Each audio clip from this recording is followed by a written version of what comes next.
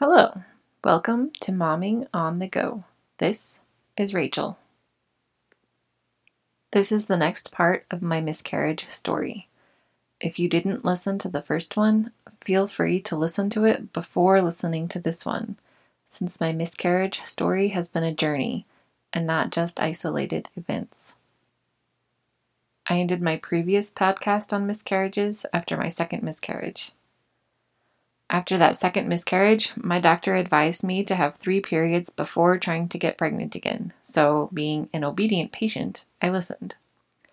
It took a while for my period to come back, but after 3 long months of waiting for my period and then having it, and being reminded that I was not pregnant, we could finally start trying again. To be clear, I am not giving medical advice here. My doctor, who I respected, told me to wait to get pregnant, so I did. I had a friend who had a miscarriage the same time as me, and she was not told to wait, so she got pregnant right away and has a fun-loving 6-year-old now. Just because you start trying does not mean you will get pregnant right away, and just because you are taking measures to prevent pregnancy does not mean that in some circumstances, a pregnancy will not occur. I won't go into any more detail. All of that to say, I did not get pregnant the first month we started trying. My period started on Mother's Day, the Sanctity of Life Sunday at our church. It was a really hard Sunday. If you have never had a miscarriage and you know someone who has recently, ask them about their periods. It is really hard to have a period after you have a miscarriage because it is a blaring reminder that you are not pregnant. So remember your mourning friends and just send them extra love if you know they are having their period. One friend told me after the second miscarriage that she was praying I would get pregnant before my due date would have been. That meant a lot to me, and the closer I got to my due date in July, the more I thought about it. I knew that just because someone was praying for me and I was praying for me, it did not mean I would get pregnant. But the specific prayer gave me hope. In the end of June, my period was late, and I had a positive pregnancy test. I don't remember the specific day I took the test, but I know it was the end of June because the day of my due date, I was having my second sonogram of this baby and saw the little life with a beating heart. It was such a gift. Was I scared during this pregnancy? Totally. I had to take progesterone because my hormone levels were low, and being told your hormone levels are low is nerve-wracking. I was scared the whole first trimester I would lose the baby. And then at the 20-week anatomy scan, they found a potential problem with the baby and we needed to have some specialty, very detailed sonograms done.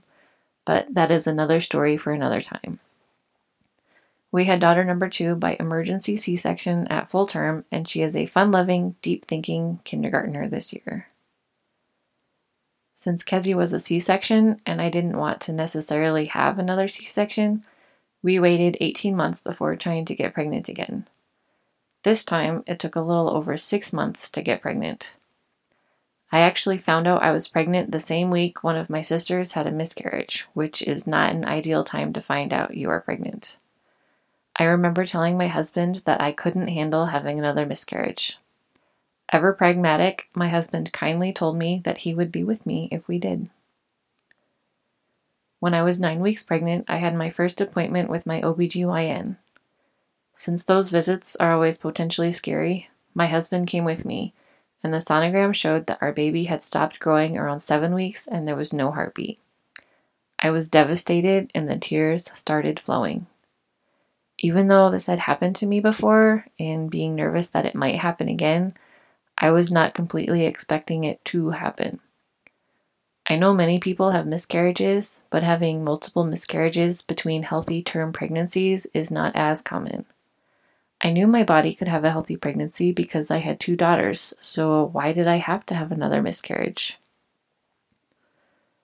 My doctor told me with all 3 miscarriages that I had done nothing wrong and that miscarriages sometimes just happen. While that was comforting, it didn't change the fact that I had lost another baby. With this miscarriage, I was in a better place with God and more healthy relationally and emotionally because of that. That did not take away the pain, but it did help me cope with it. My aunt and her family came over with ice cream that night just to be with us. A few days later, my friend came over with a meal. I had just lost the baby, and she sat with me on my front steps and just listened to me. Her physical presence and listening ear brought healing, and her meal was a blessing. My youngest sister took off work the next week to come be with me. My husband stood by me and with me and held me. I leaned on the truths I knew about God and just entered his presence, and we were quiet together. The sadness was still there, but peace was with it. One of my good friends has had a lot of miscarriages. I don't remember exactly how many, but it is close to 10. A few of her miscarriages were after her son was born, and then she got pregnant with a daughter who she carried to term, but who died a few minutes after she was born. They knew from early on in the pregnancy that this was going to happen, but they chose to give her life anyways.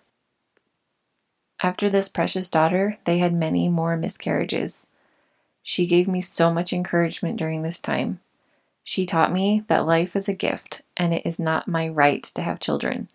They are a gift from God. In her sadness, though, she kept on living. I am so thankful for her friendship. I would look at her and know that I, too, could keep living life and not let bitterness take hold of me. Now she has 3 wonderful, healthy boys. After this third miscarriage, my husband and I decided we would not wait to try to get pregnant. My miscarriage happened in the end of March. My due date was supposed to be in October. So I started praying for myself that I would get pregnant by my due date. 6 months went by. Every month when I would get my period, I was sad. I did not get postpartum depression this time, but being reminded you are definitely not pregnant every month is just hard. Hurricane Harvey came and my husband's frequent business trips. The weeks he were gone did not line up well with the times I was supposed to be able to get pregnant. In October, I asked my husband if we could get a puppy because I needed some new life in my life. We got a puppy. The week before the date I was supposed to be due, I told my husband that it was too hard to keep trying and not be pregnant. I had wrestled probably since July with having a smaller family, and God had given me a peace and great contentment with being a family of 4. My period was supposed to start right before that due date, and it was late. I can't remember if it was the day before or the day of that due date, but I took a pregnancy test and it was positive. I did not know what to think. I was excited I had gotten pregnant, but I was even more terrified that I would lose the baby. I told my husband again that I couldn't handle another miscarriage. He again told me he would be with me if we had another one. The beginning of this pregnancy was full of emotions. I had switched to a midwife this time. Yes, I was definitely on board with the VBAC, and I knew that God had led me to the midwife I chose. I had a series of hormone levels drawn, and my hormone levels were increasing, but at a slow level, so my midwife was fairly certain I was losing the baby. She is a great midwife, and I love her, so nothing against her. She ordered a sonogram for me, since her ultrasound machine was not picking up anything. She told me the sonographer wasn't allowed to tell me what she saw, but once she, my midwife, got the official report, she would call me. Again terrified, I asked my husband to come home from work and go with me to the sonogram. That sonographer was a blessing. Right away, she found the baby and showed me the heartbeat. I cried tears of relief and joy. I took progesterone for about 3 months with that pregnancy. Around 18 weeks, I started bleeding a lot. I was terrified again. The bleeding stopped and I was put on several restrictions for a few months.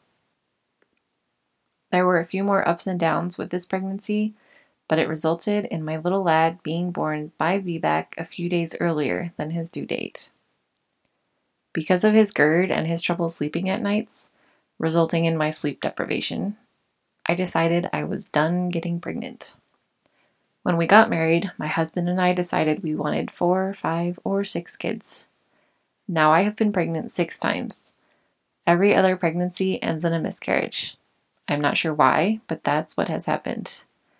Based on that pattern, my next pregnancy could end in a miscarriage. I do not like miscarriages. Even though I know I can't let that pattern define me or cause me to live in fear, The fact that it is a pattern makes me think twice about getting pregnant again. Maybe we will have another child, maybe we won't. What I know beyond a shadow of a doubt is that God is the author of life. While I do play a part in the creation of life, I am not the one who can sustain it or ultimately make it grow. Life is a gift. It is not my right to give birth to a child. I don't know why I had to have miscarriages, but I know that God has used them to make me who I am today. My miscarriages have given me scars, but I am not a victim of them. They are so hard to go through. I really do not want to have another one. But I know that God is the author of life. If I had not had those 3 miscarriages, the 3 children I have today would not be in existence. True, I would have 3 other children who I would love, but the 3 children I have are the ones that I know. I love them. They are my children. They are the children God wanted me to have, and I am so very thankful that they are the ones I have. Even when I was scared to get pregnant, I continued to walk forward, trusting God to take care of me and author life inside of me. I am beyond thankful I did. So here is my encouragement for you. If you have had a miscarriage, know that I prayed for you before I recorded this podcast, and I will pray for you after I am done. I pray for you to have hope and healing. I pray for you to have life. I pray for your heart to know you are loved. I pray for you to have a baby. I pray for you to have friends reach out to you and love you how you need to be loved. I pray for you and your spouse to be drawn together because of this. And I pray for you to know the peace of Jesus as you walk through this hard time. If you have not had a miscarriage, I am glad for you. Do not feel guilty after listening to this that you have never had one. Rejoice in life with me. Love the people in your life who are going through miscarriages. Thank God specifically for the lives of the children in your life. Thank God for the gift of your life, because yes, your life is a gift. Psalm 139, 13 through 14, and this is in the ESV. For you formed my inward parts. You knitted me together in my mother's womb. I praise you, for I am fearfully and wonderfully made. Wonderful are your works. My soul knows it very well. Thank you for listening to Momming on the Go.